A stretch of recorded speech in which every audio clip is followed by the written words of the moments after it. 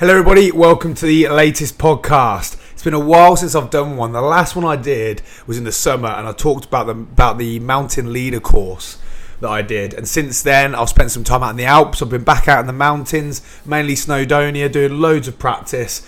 But most importantly, today's podcast is all about the Marathon des Sables, or the MDS. A really famous race. In fact, they call it the toughest foot race in the world. It consists of 250 kilometres across the Sahara, split over around 5 or 6 days, with the idea of you being completely self-sufficient, so having to carry all your food, everything you need to get from start to finish. So, it was about 3 weeks ago that I got back from this event, and I thought I've had a bit of time to decompress. I've had time to sort of look at the event and think about what happened, make notes on it, review where I was, how I got on, what I thought about it. So today is all about what happened, how I got to the end of it. It's been in the news a lot recently. There's a big article in The Guardian because it has been called the toughest version of this race so far. The dropout rate traditionally is around 5-10% of people, whereas we saw around 50% of people drop out for a number of different reasons. The conditions were horrendous, the temperatures we saw were ridiculous, and there was an illness going around the camp of DNV, which only obviously made the event harder and harder. So, where do we start? I suppose, why did I sign up to this? Well, funnily enough, I got back from the event and my mum gave me a letter that I'd sent to her when I was out in Afghanistan on operation, saying, "Mum, can you check out the MDS, please? I'm really interested in doing it." I cannot remember where I first saw it or what I heard about it, but what I do know is that I immediately had an interest in the event and I saw how tough it was. I've always wanted to go to the Sahara, so it kind of grabbed me. And it wasn't until last year that I was in the position to be able to afford it, because it does cost, it's quite expensive. You're looking at around £5,000 to do the event. So it was expensive for me to go and do, so I made the decision that, right, I've got the funds, I'm going to go and give it a go. So that's exactly what happened. I've signed up to the event, and it was supposed to be, and I think around March time at the start of the year, and obviously with everything going on, it got cancelled, and we were sort of sat waiting, and really had no idea whether it was going to go ahead, if we were going to get moved to the following year. But then they gave us the opportunity to do it at the start of October, in fact the 1st to the 10th of October. In terms of it made any difference, I had no idea, but I said yes because I wanted to get it done, and especially coming off my last event where I didn't really get the goal accomplished that I was training for. I wanted to do something and get going again, have something to work towards. So he said yes, but it was so up in the air if he was going to go ahead. As you know, like, all travel was like, yes you can go, no you can't, yes you can go, no you can't. So we were so up in the air if he was going to go ahead. So preparation was really weird for this event. I couldn't sit there and just train purely for it because it might have not gone ahead. I couldn't fundraise for it very well because I thought we can't fundraise if it gets cancelled. So, funnily enough, 3 weeks before the event, so just around the first week of September, we got the heads up. You are going. It is go. So, let's just rewind a bit before that and think, how did I prep? Well, I read all the things. It's basically run, get used to lots of running. Telling you now, anyone doing the MDS, you do not need to do a lot of running. We're going to talk about it in a minute, but you hardly can run across some of the terrain. So a lot of it becomes, number one, survival, how to look after your body, making sure you're carrying the right gear. And then number two, being able to trek. So being able to actually just be on your feet for a long time, constantly. So I was very lucky because my preparation was all summer in the mountains, walking around in backpacks and camping, and then going out to the Alps and doing the same thing, returning and then going straight out to the Sahara to repeat everything I'd done already. Trekking over ground, carrying your kit, surviving, get to the very end. So in terms of my preparation, it worked out perfectly. There was a lot of runners there that had done way more running than I'd ever done, even could imagine doing, and they really struggled with that idea of being able to carry your backpack over distance. So anyone looking to do it, anyone listening right now that's looking to do it over the next year or two, my first recommendation, get your backpack on, get used to moving distance with weight on your back. Do not worry about becoming an absolute machine runner, because when you get out there and you're running on sand and it's mega hot and you're tired, you might be feeling ill, you've hardly eaten anything, you've been asleep on the floor, you're not going to be looking at running fast times. You're going to be looking at getting to the end of the race. So that'd be my tip, really. But that was my preparation. I was in the mountains. In fact, I was in the Alps throughout the majority of September. I returned, had a week at home, and then flew straight out to the Sahara. So let's go and start the event. What actually happens? Well, We all flew from Gatwick. So when you sign up via like the British contingency group that deal with the MDS. So you all meet, and it was really bizarre because my partner dropped me off at Gatwick. We got a bit of a panic on the way down because obviously you had all the protesters, so there was traffic everywhere. And genuinely, we left so early, and I was still nearly late because of everything that had been going on, which would have been absolutely gut wrenching to miss the flight. So yes, managed to get there in time, and you literally walk into the airport, and you can see each other the moment you walk in because everyone's got the specific backpacks. They've all got their running gear on. They've got all their kit and bags that you see. So you sort of go in queue, and you just literally all queue, and there's lots of people that knew each other. Obviously, I went there not knowing anyone and just got chatting to people in the queue as we checked our bags in. When you checked your bags in, it was slightly worrying because you were worried about there's loads of rumours about bags being lost and things, so you didn't want to put any of your running gear in there. I did risk it and put all my food in there because I thought I don't want to be carrying my food on the plane everywhere.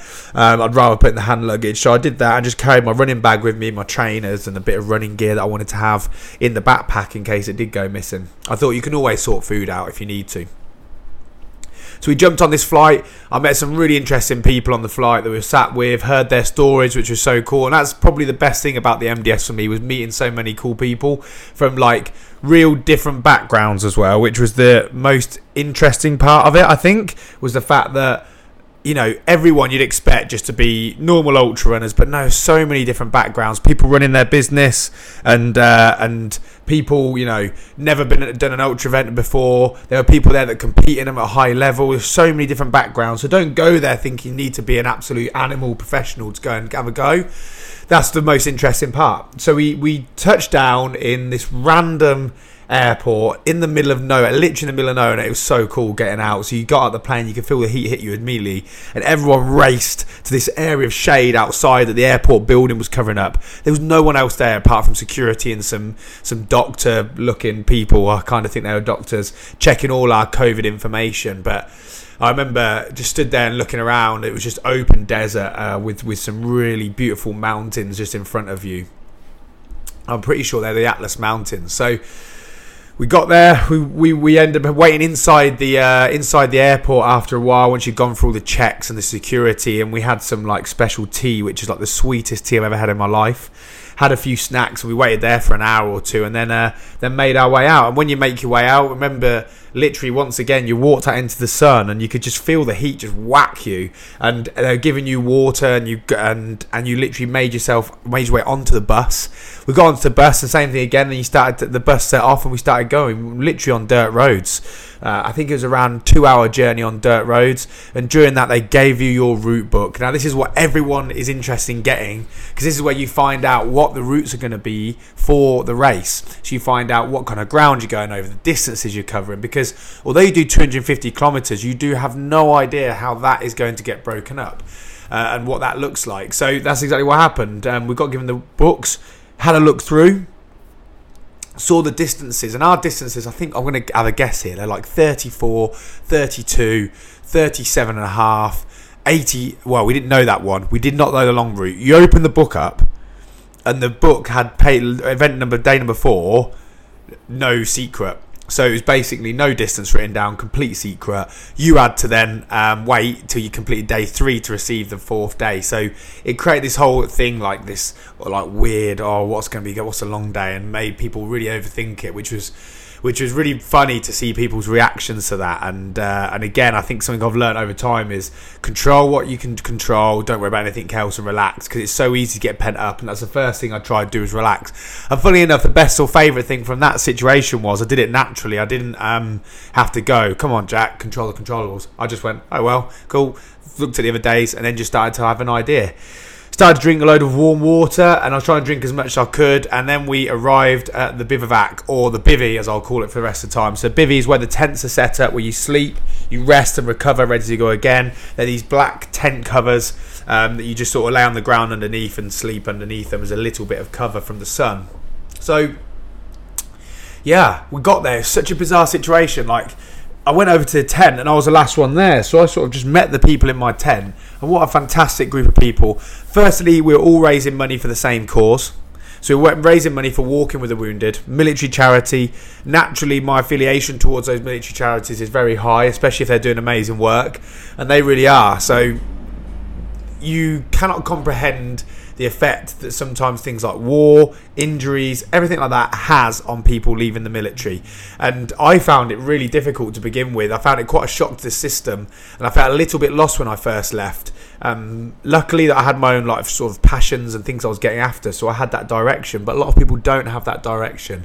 And that's what Walking with the Wounded is for, is to help those people get back into work, create a safe network that they can speak to and get support. So they do amazing work. So we got there, met the people under the tent, and they're all some of them from military backgrounds. We had lieutenant colonels, we had ex-special forces. I met, laid next to a guy called Jamie, who's next minute telling me that he's competed in the UTMB, which is a huge ultra race. And I was thinking, and in fact, I then looked over at someone called Sean. I said, "Hey, Sean, how are you?" And I said, "Oh, you into this stuff?" And he's like, "Oh, yeah, I really enjoy going for 40-mile runs." I was like, I've never done a 40-mile run in my life. And he does it for fun on a weekend. So I felt quite intimidated to begin with. But as we will talk about the event, we quickly learned that it wasn't going to be a running event. And the first thing I remember just thinking, being laying under there, was, wow, it's hot. It is so hot. And we spent the next 48 hours doing all our kit prep. So that involved making sure your kit was packed as you were going to do, because what they did was that the day before the race started, you had to give in your main bag. You gave in your main bag, and then that was you done. You were good, like that was it. You've got your kit with you in your backpack that you'll be carrying, and nothing else. You cannot get support from anyone else unless you want to quit. So you get your bag weighed. They do loads of medical checks, make sure your ECG on your heart is everything. They do loads of stuff, so it's very well run right at the beginning. And yeah, we weighed our bags. Everyone's bags weighed about 7.5 kilos. Weighed mine was 10.5 kilos, and that's without water or anything in it. So straight away, I remember just thinking, oh god. And then I remember as well, there's a lot of British people. Also, the majority of people were from different countries. I remember people just coming up to me going, big guy, and laughing and joking. So I remember thinking, oh my god, what am I doing here? But it was just so enjoyable just to see the atmosphere, see people. Weirdly seeing people how they were nervous, and the pent up energy that you could feel in the camp, ready to head off on the first day. So we woke up in the morning of, and there was a guy in our tent who was not feeling very well, and he had basic DMV, so he was vomiting all sorts, and I was really worried about him actually. And we set off on day one. What happens is you wake up in the tent, you pack your kit, there's people that come along and take your tents down, and then you just set off, and you literally go across to the start line. You get the announcement from the organizer, so he gives you a bit of information for the day, and all of you are like, come on, let's get going, because it's 8 a.m. in the morning. You saw 9 a.m. in the morning, you set off, so it's just starting to get really hot. And yeah, they put highway to hell on, and you set off. And I remember just setting off thinking, this is so bizarre. There was 750 of us, and I remember real weird energy right at the start of the race, not truly knowing what was ahead of me, but really excited. And I remember it being really hot, and like I said, Chris, the guy in the tent, was on to the side of me vomiting. I felt so sorry for him. He is a machine, by the way, so for him to then be ill on day one, imagine how horrible that is. But we set off. You couldn't really run to begin with because everyone was so packed in, so you sort of walk in, and then suddenly you just the pack opened up, and there's this stretch. And when I got there, obviously I said to you, I felt like I wasn't meant to be there as an ultra runner. So in my head I was like, right, take it easy, don't go crazy, just cruise the first day, get through the first day, enjoy it. Well, the music was on, the vibe was going, I was excited. We set off and I was like, let's go. And I literally just started running, and I was running, overtaking people. And it was all flat to begin with, and I thought, well, I'm just going to go for it. So I did. I literally just set off, started running, overtaking people, maybe for 10k, and then we hit this one small, I'd say a very small hill, but it was quite big, probably took a few 5-6 minutes to get over, and then run down. I could see the first checkpoint. Ran towards the first checkpoint, got there, and I was like, right, water, quick, bam, go, and got going again. And it was just rocky ground. It wasn't what I was expecting. I really did think that that it was going to be loads of sand to begin with, but it was all rocky and everything. So yeah, I just sort of tried to really set off because the ground wasn't too bad, not too sandy. We had patches of sand where the feet started to sink in, but not for very long. And yeah, I seemed to feel all right. It wasn't actually, you had 2 or 3 checkpoints each day on the races, except for the long day. So by the third checkpoint, I was feeling all right, but starting to feel tired.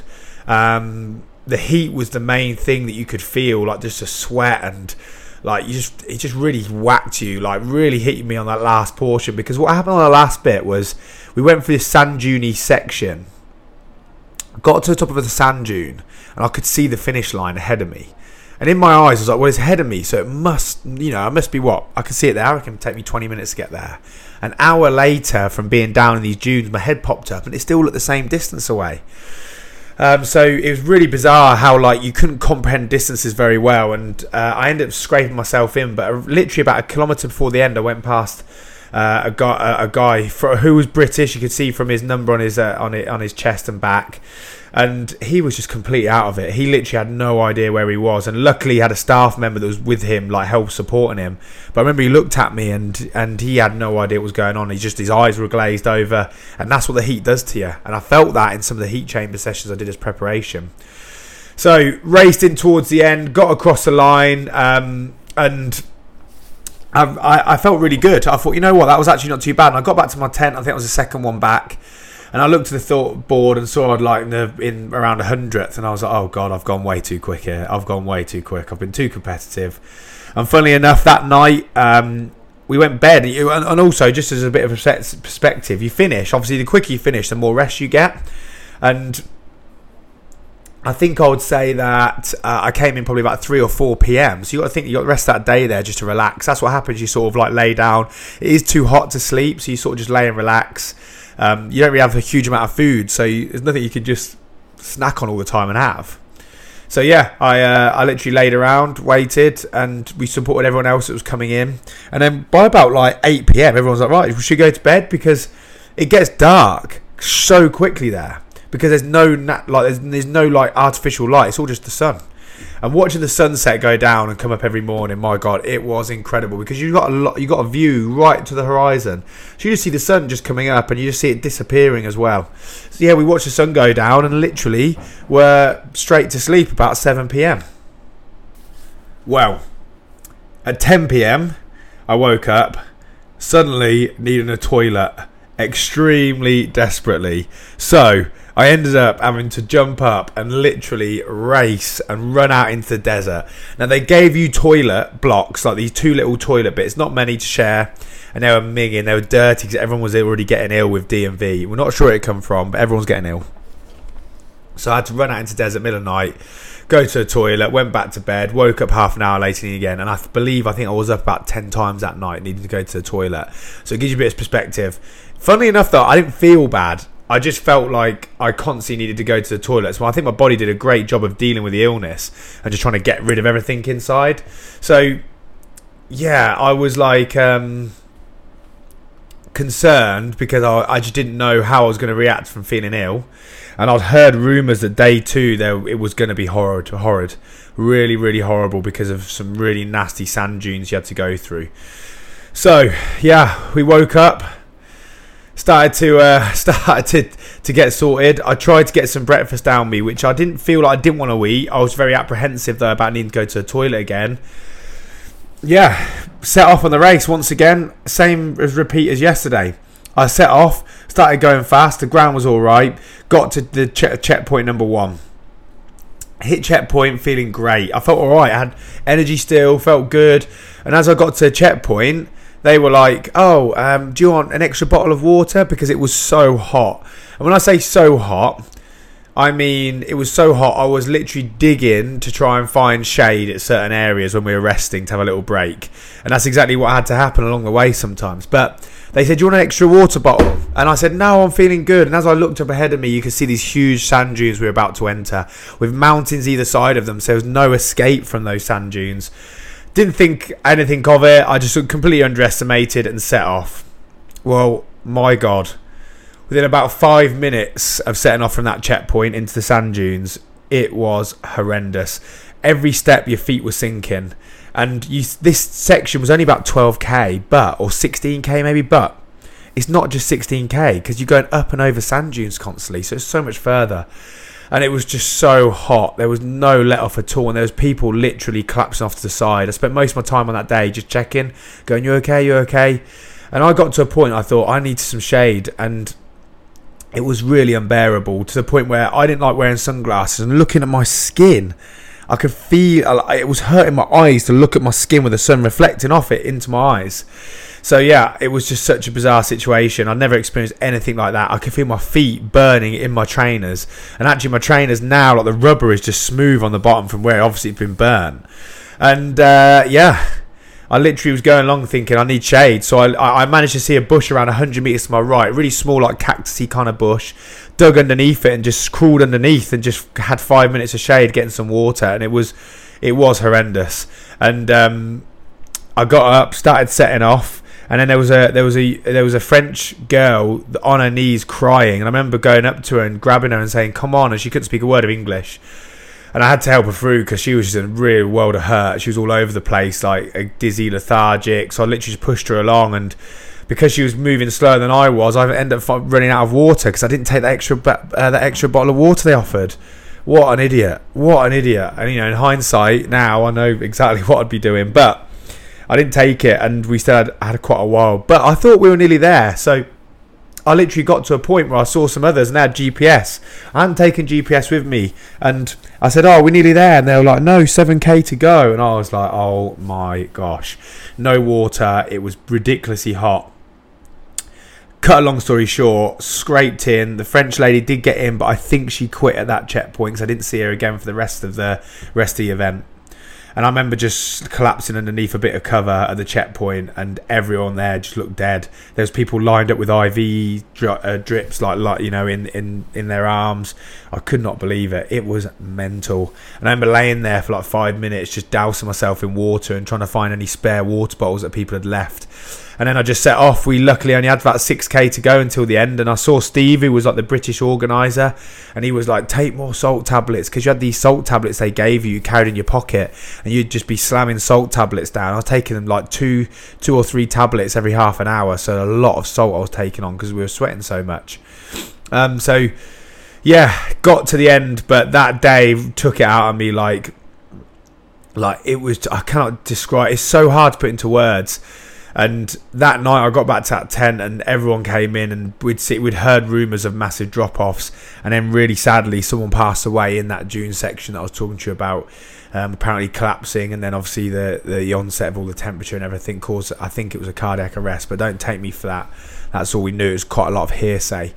Someone else in a tent next to us had a heart attack, but luckily got rescued and then ended up having to get medevaced out. I think we lost 200 people on that day. I think there was 750 people. We lost 200 people. You got to think these people are all ultra runners. They're machines. It was mad. So that night, waiting for the sun to go down, it's such a relief to feel it cool down a little bit, but I wasn't feeling very good, so I did really struggle to eat. In fact, I hardly ate anything that night, and once again I was up all night having to go to the toilet.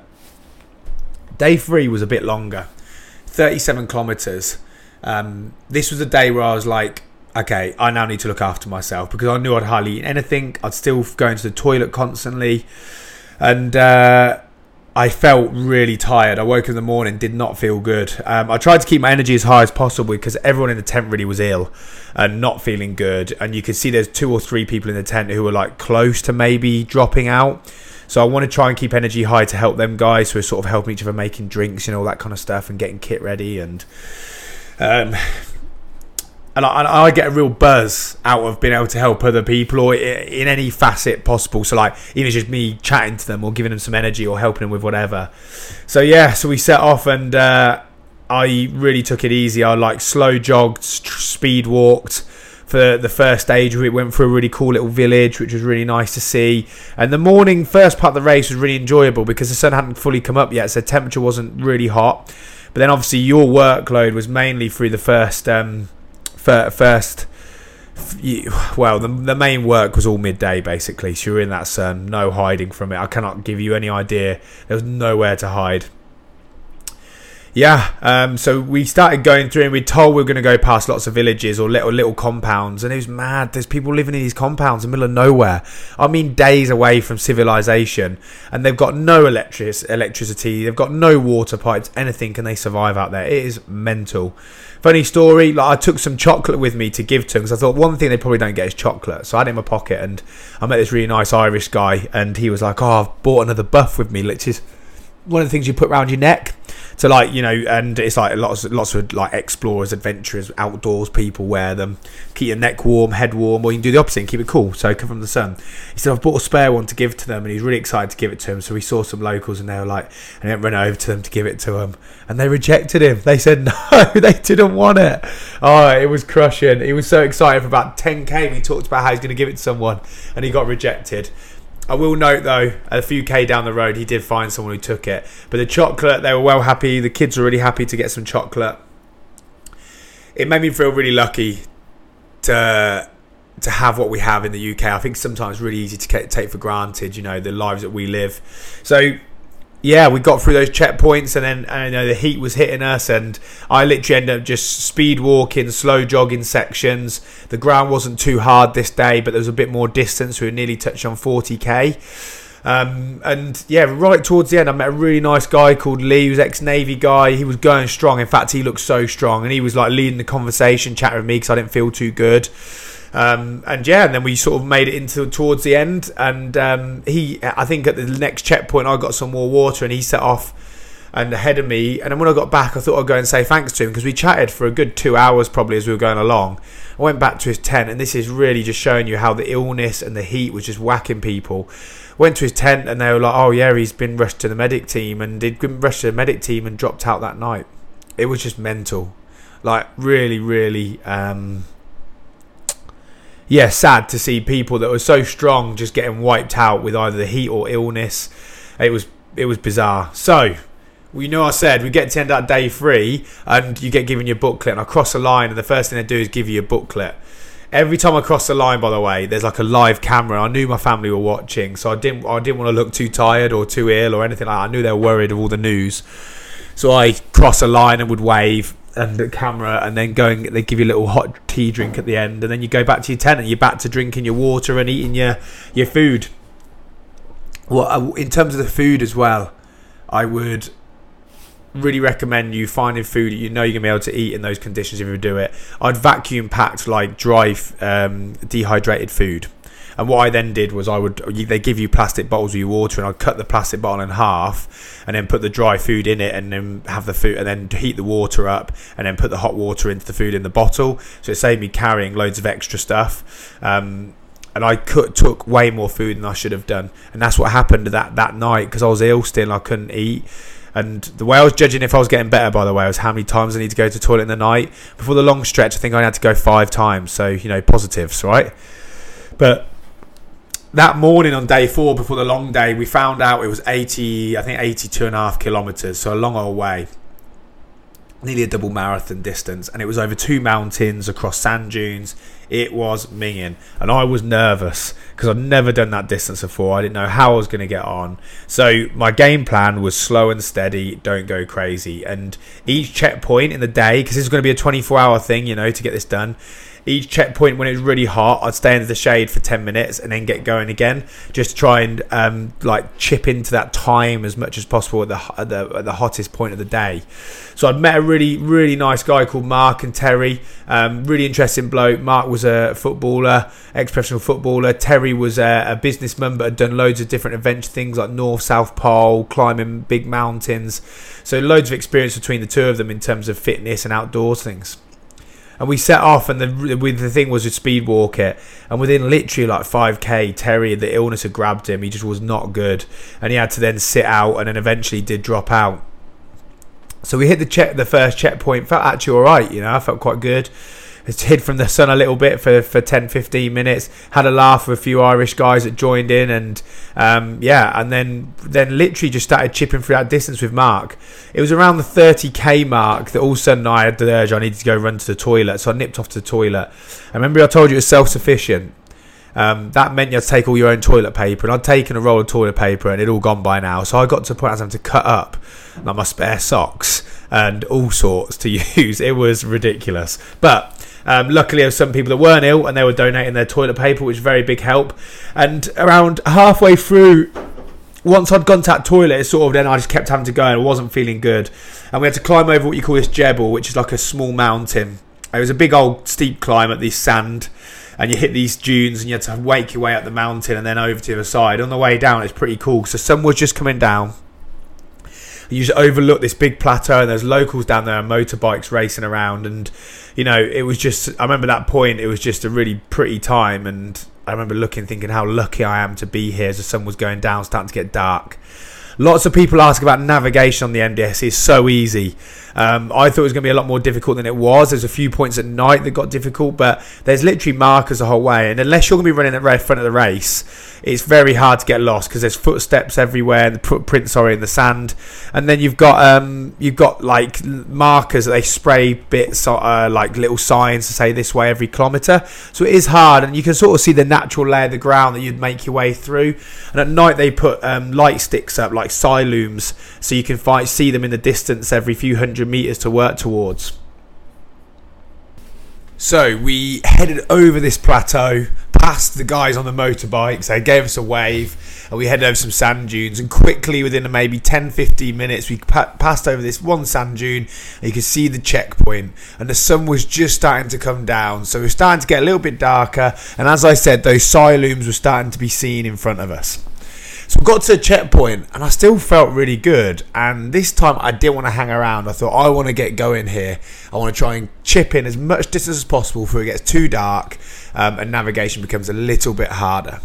So I got to a checkpoint, spent 3 minutes there, grabbed some more water, filled up my water bottles, and then headed off. And this is where everything started to go downhill.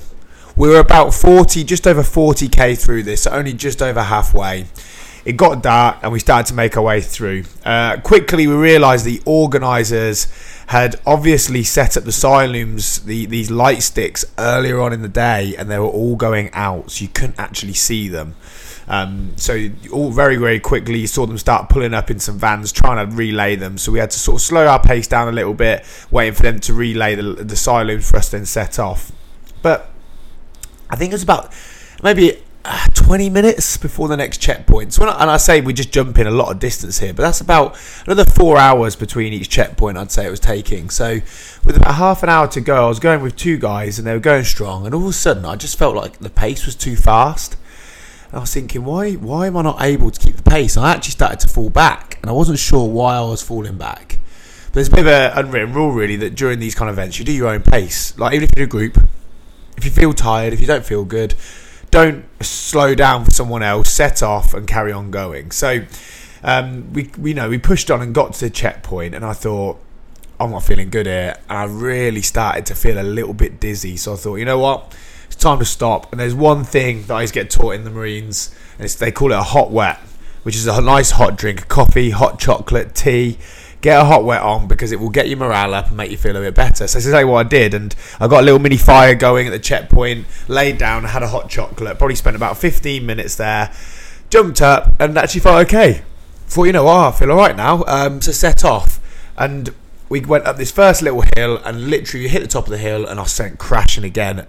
And all of a sudden, everything started to get really, really difficult. I remember thinking about how dizzy I was. I started to feel a bit like all over the place. I couldn't get my head straight.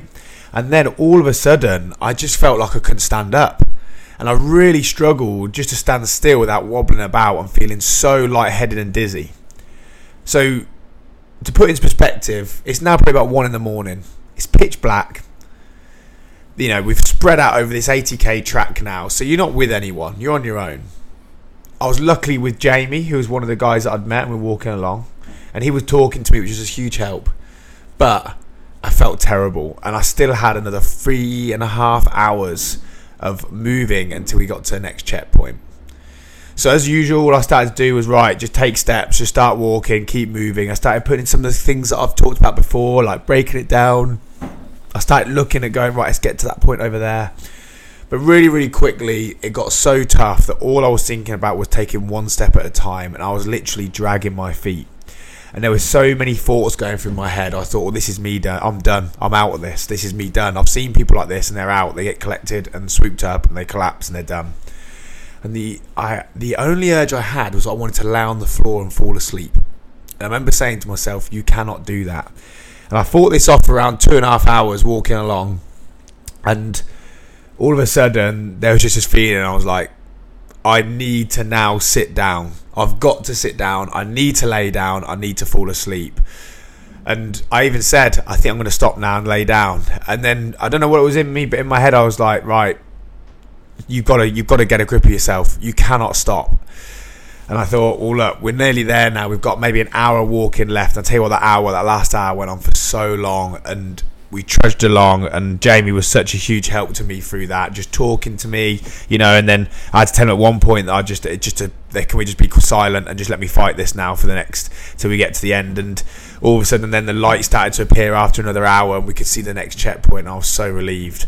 But to be honest with you, even though I got to the checkpoint, I still thought, this isn't good. I ain't in a good place now. And I still had another 30k to go, so just under a marathon in distance. So just before the checkpoint, and when you go through these checkpoints, any of you who've done the MDS or plan to do it, it's good to know. You go through, and that's where they check your water card, they tick it off, and they also then give you your water and just say hello. And I think what they're doing is they check to see how responsive you are, make sure you're okay, especially during that long stage. And I knew that. So just before I went through, I stopped a few hundred metres away, just out of vision, and I had to spend about 30 seconds composing myself, trying to get my head in the right space, so they didn't look at me and think, what is going on there? So we went through, and I put on a bit of a drama show. I said hello, grabbed all the water, got through, laid down the other side of the checkpoint, and I remember laying there on my roll mat and looking at the bottles of water they'd just given me, and in my head I was thinking, where has this water come from? Where has this water come from? I literally had no idea where it had come from. I couldn't remember. And it was when I said to Jamie, I said, where's this water come from? He was like, oh, you've just been given it. And I was like, oh my gosh, this is not good. So, and I was so tired, I got a little fire going, and the fire was nearly light, so all my kit and me on fire, because I could not be bothered to move. It was just right next to my head. And that's how tired I was. I didn't even care if it lit all my kit on fire. That's how messed up I was. And I decided I've got to eat something now. I cannot keep doing this now. So I got some food down me, and I immediately thought I need to go to sleep. So the risk I had really was I had no way of setting an alarm. So if I fell asleep, if I slept for 8 hours, I'd nearly be getting caught by the checkpoint and be out. So I did say I saw another group of people that were sleeping. I said to them, when you wake up and head off, can you give me a shake? And to be fair to them, it was a group of German lads, and they did. They gave me a shake, woke me up. And I woke up probably after about 45 minutes, an hour of sleep. I woke up. My instant reaction was I needed to run to the toilet, which obviously was because it was the food I'd just eaten. So that's exactly what I did. I ran to the toilet. I collected my kit up. I still didn't feel that good. But I thought, I've had a little bit of food now. It stayed in me for a while. Let's see if it helps me. And my God, did it need to help me, because as you stepped out this checkpoint, and it was still pitch black, it's still the middle of the night, maybe about 3 a.m. in the morning, I looked up and there was a massive jebel, and it was the mountain climb section. Now, when you think mountain climbing, you usually think like a nice track that would take you up to the top. This was just pure sand, and there was a rope from bottom to top that you'd pull yourself along to go to the top. And I was really shocked actually by the safety element of it, because there's some dead drops around it. Being so tight, it would have been so easy to fall off. But there must have been things they'd counted for and thought about, and there were people sat along the route at the top, make it so they could sort of give you a bit of direction as you crossed over the top of the mountain. So I started heading up, and actually I started to feel okay, and I was like, you know what, I think I'm back. That food worked. And so I started to power up this hill, and I got up there really quickly, overtaking a few people. Got to the top of the mountain. Unfortunately, the views were nothing because it's pitch black, so you couldn't really see anything, and it really is dark out there. Like I said, there's no natural light, so it's so dark. Got to the very top, and then we had to start heading down this sort of like gully. You sort of call it like a re-entrance, so it was all the way down the mountain, and obviously where back in the day water must have flowed through. But so we started to head down that part of the mountain. And all of a sudden, I'd just moving over these rocks and things, I started to feel a bit tired again. And it was like everything can repeat again. I started to feel tired, and all of a sudden I started to feel lightheaded. And it just whacked me again. It hit me so hard. I literally hit these sand dunes at the very bottom of the mountain. I thought the checkpoint's got to be close by. Anyway, 3 hours later, it hadn't arrived yet, and I was so tired that my poles that I took with me, I was just dragging them down by my side. So if you'd seen where I was walking, you would have seen 2 lines by the side of my things all the way along, and I was that tired, I was just dragging. And there's that picture of me on Instagram, I think, that I posted, and you can see it. You can see me, how tired I look. That was at the very end, but I got to checkpoint, and I had some Diarrhea, so I smashed down a Diarrhea drink, which was disgusting, but I just downed it. It didn't sit very well with me. Made me feel not very good. And and then when I got to that checkpoint, there was 9k to go, so 9k to the end. So I'd done the big part of it. Luckily, at that point, it was just open, flat ground in towards the end, and there was loads of bottles that people had left. So I literally doused myself in water because the sun was coming up, so it started to warm up again. And what I was doing to help with that was, whenever there was spare water around, or I'd rations from my water, I'd pour some on my hat and my buff that was around my neck, so that when there was a little bit of wind, even though the wind was warm, it would hit you in your cold hat or your cold buff, and it would just cool you down ever so slightly. It wouldn't last for too long, but it'd be a nice bit of relief from the heat.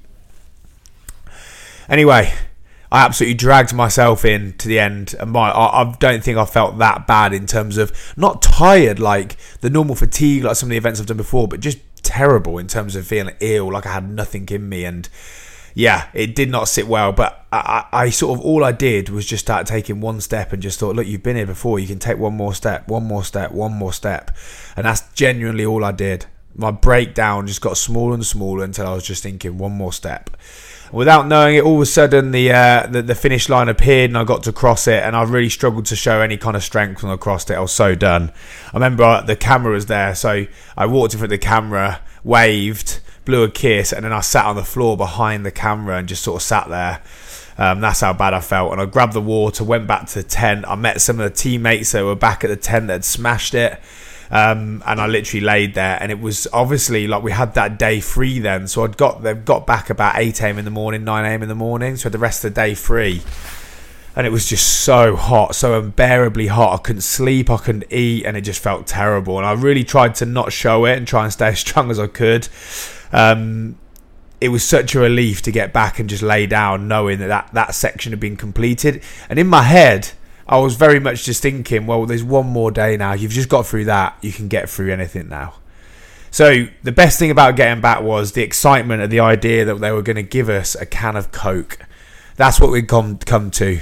I'd never ever thought I would have craved a can of Coke so much. But yes, that's all I thought about. And it would get given it there. For some reason, it was 7 p.m. that night. So I had to wait till 7 p.m. and genuinely, that's all I thought about that day, is having that cold drink, basically, because all the water we get given was boiling hot. So it was just such a relief. And then we got our can of Coke that night. I remember being so hot that I literally could not sleep at all. So I was on all fours because I didn't want my body to be in contact with anything because it was that hot. And then managed to get to some sleep. That night I had a hot chocolate, which seemed to be okay with me, sit alright, like it's something I was looking forward to having, whereas food I didn't want to have. I had to get up a few times in the night that night, just feeling ill still, and running to the toilet. And really sadly, there was actually 3 of our teammates had to pull out that day, and I was absolutely gutted for them. And the biggest thing that I took away from this whole event was how much I enjoyed the ability just to get involved and help other people and see other people's success. I wasn't really worried about my success, and it's something that I'm still trying to get my head around now why I was thinking like that. But all I wanted to see was that everyone else complete the race.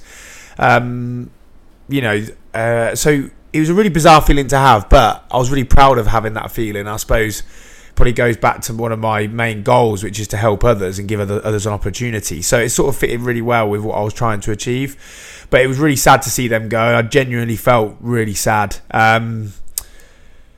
But like that group of people in that tent were such a fantastic group of people, all raising money for the same cause. Just such good people to spend time with. We've already caught up with each other post that event. They're such a lovely group. And I hope we can stay in touch from now on, actually. But it was a good opportunity to just reflect on, what we were there for after that long day, because it just took everything out of you. Had nothing. So laying there that night, I remember just laying there, just thinking, you know, what is the purpose of here? What made me drive through that last period and get through to the end? But there wasn't much time to think, because we had one more stage to go, 42.5k to the end. So the marathon day, at the end of the marathon day, you get given your medal. So that was the official ending, although the next day there's a charity stage. I think it's about 8k back to the buses. So yeah, we set off on the marathon, but I met this guy called Mark, who me and Mark, we just said we'd do the marathon stage together, and we just cruised through the stage. We didn't rush at all. We took our time. It was really enjoyable. I actually felt really good. I felt much better than the day before. I felt like I had a bit of energy. So I felt, I don't know if it was that drink or whatever, but something that made me feel better. So he basically just shared stories the whole way, had a laugh, helped each other with water, moved nice and quick to get to the end. And it sounds silly, but that marathon stage just went so quick. And all of a sudden, we were crossing over this small hill, and we looked down and we could just see everything. It was just incredible. And yeah, we crossed the line, and when you cross the line, like, I remember just feeling a real big sense of relief first once I'd seen that finish line, knowing that was it. And actually, for one of the first times ever, I felt quite proud. And anyone that knows me and just spoke to me about some of these challenges before, I finish these challenges sometimes, whether I complete them or fail them, whatever, and I really struggled to feel proud about them. The first thing I naturally do is usually look at things and go, that could have been better, that could have been better. So I was very pleased to have that feeling of like appreciation for what we'd done. We got given the medal, headed back to the tent, celebrated with the others. The rest of the tent all got in, and they did an amazing job. They were just absolute machines, did so well. And yeah, once again laid there, just feeling incredible and thinking, you know what, that's it now. I think I'm feeling better. I think this is it. We went to bed that night, and then unfortunately I lost a spare pair of shorts and some boxers due to illness, if you get what I'm saying. I don't want to be too graphic, but yeah, I thought that was going to be better, and I wasn't. I woke up in the morning, still not be able to eat, but within my head, knowing that we had 8k to go, the charity stage where we could just walk it in nice and slow and make it back to the buses. They'd said to us at the end of this stage, the buses will be there to pick you up and take you back to the hotel at the very end. We hadn't been in a hotel, I hadn't showered, hadn't been able to wash properly. And all I remember thinking was, I just want some normal food, like some solid food. That's what I was wanting, really. That's what I was craving. So we set off, and funny enough, a few people said what was the hardest bit in terms of like pain. And actually, for me, like, I had no issues with blisters, and we'll talk a few bits at the end, but I had no issues with blisters or anything. The main pain came from my shoulder, from the backpack sat on my shoulder, which I'm still having some issues from my last event from. So that was the worst bit. In fact, on that charity stage, I just ended up carrying my bag in my hands or on my other shoulder, just because it was getting too painful to carry it. So yeah, the 8k stage, we got to the end, celebrated as a team, got on the bus. I remember just thinking, I cannot wait to have a shower. That's all I was thinking about, was having a shower and washing, and just getting some good sleep and hopefully starting to feel better, which I did do. Within like maybe 24 hours I felt back to normal, and I was already eating normal food again, and quite a lot of it, so I was chuffed to start to feel better. But I suppose the final bit really is then just some of the things like the logistical bits that you don't really think about for the MDS. And I think the first one was, like I said, the training was, do you need to do lots of running? I think I probably only ran like 30% of it. So I'd probably suggest that more trekking and carrying your backpack training and leg strength and just being used to moving for that amount of time is like key. There's some kit things, like be conscious of how much food you take. I took like 3,000 calories a day, between 2,500 and 3,000 calories a day, and I think that was too much. I think I would have been fine with 2,000, considering I hardly ate anything the whole time and managed to get to the end. So, and I knew others that did as well. So I'd say don't fall into the trap and take loads and loads of food. That's something that I would probably suggest, especially because of the heat and things. You sort of get to the point you don't want to keep eating that kind of food. If I did it again, I'd take more things like biltong or beef jerky to get like fatty foods in, rather than like the loads of dehydrated meals, which I took. I'd probably have like one dehydrated meal a day, and the rest of it would be like snacky kind of food that would be easier for you to eat. So I definitely recommend that. I did take shakes, but then I struggled with the shakes in the heat and the amount of flies, because you start making the shake and the flies just start landing all on it, which obviously doesn't help with like the idea of not trying to get ill. I took, in terms of like some of the other bits, my feet were fine, but I did like the double sock trick. So I had some toe socks, then another pair of socks over the top, and then on my trainers, and you had those stand gaiters over the top. They made a big difference. I only got one small blister, which I sorted out on day 2, and then never had any issues after that. So I was very lucky with feet. I didn't go for trainers like too big, like lots of people said. I just had the trainers that I would normally wear to go running in. They had quite a big toe box, which I think probably helped. So again, that's probably a consideration. They were like Hoka trainers, I think that's how you pronounce it. And and then in terms of like the main thing I think with that event is the shock for most people that I saw there was the whole camping and looking after yourself element away from the race. So once you've done that day's racing, so if you want to do something like that, know exactly how you want to look after yourself and be willing to look after yourself in the sense of, I took little flannels, so every day I'd have a wash. Days 3 and 4 I washed my kit as well, and then hanged it out to dry. So just a little bits of morale, because it makes it feel better to be cleaner. It makes it feel better that you're just on top of all your things like your feet. And if you get any kind of issue, whether it be some kind of rubbing, some kind of like, your feet are blistering, sort it out immediately. Don't leave it at all. Like if something gets in your trainers, take it out straight away. Don't leave it in there, think I'll do it at the next checkpoint because it'll be too late. And then the final thing is just practice with your gear. Make sure you're happy with all the clothes you're going to wear. Practice with your backpack on. Make sure you're not going to rub anywhere, because they're the things that really start to cause you extra issues on top of actually trying to complete the race that you don't want to have. But the final question, would I recommend it? 100%. It was such a good opportunity, and I felt so lucky just to be there and experience and see the Sahara, let alone just do that race.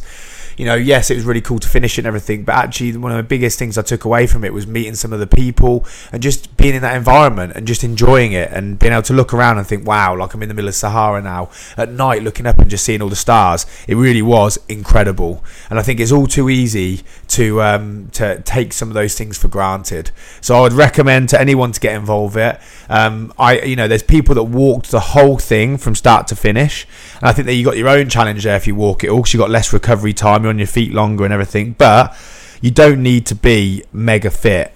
I think you have to have a very strong mindset.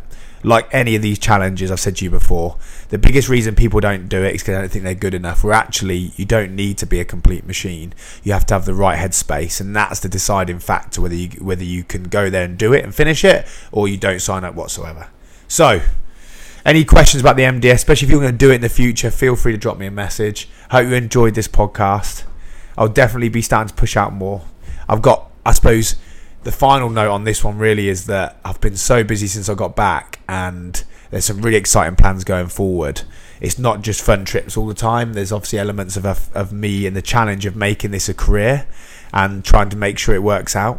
And then also planning all the training, the preparation and safety elements of the next things coming up, which we'll talk about next time. So keep working hard, keep doing your thing, keep smiling, and I'll speak to you all soon. See you later, team. Bye-bye.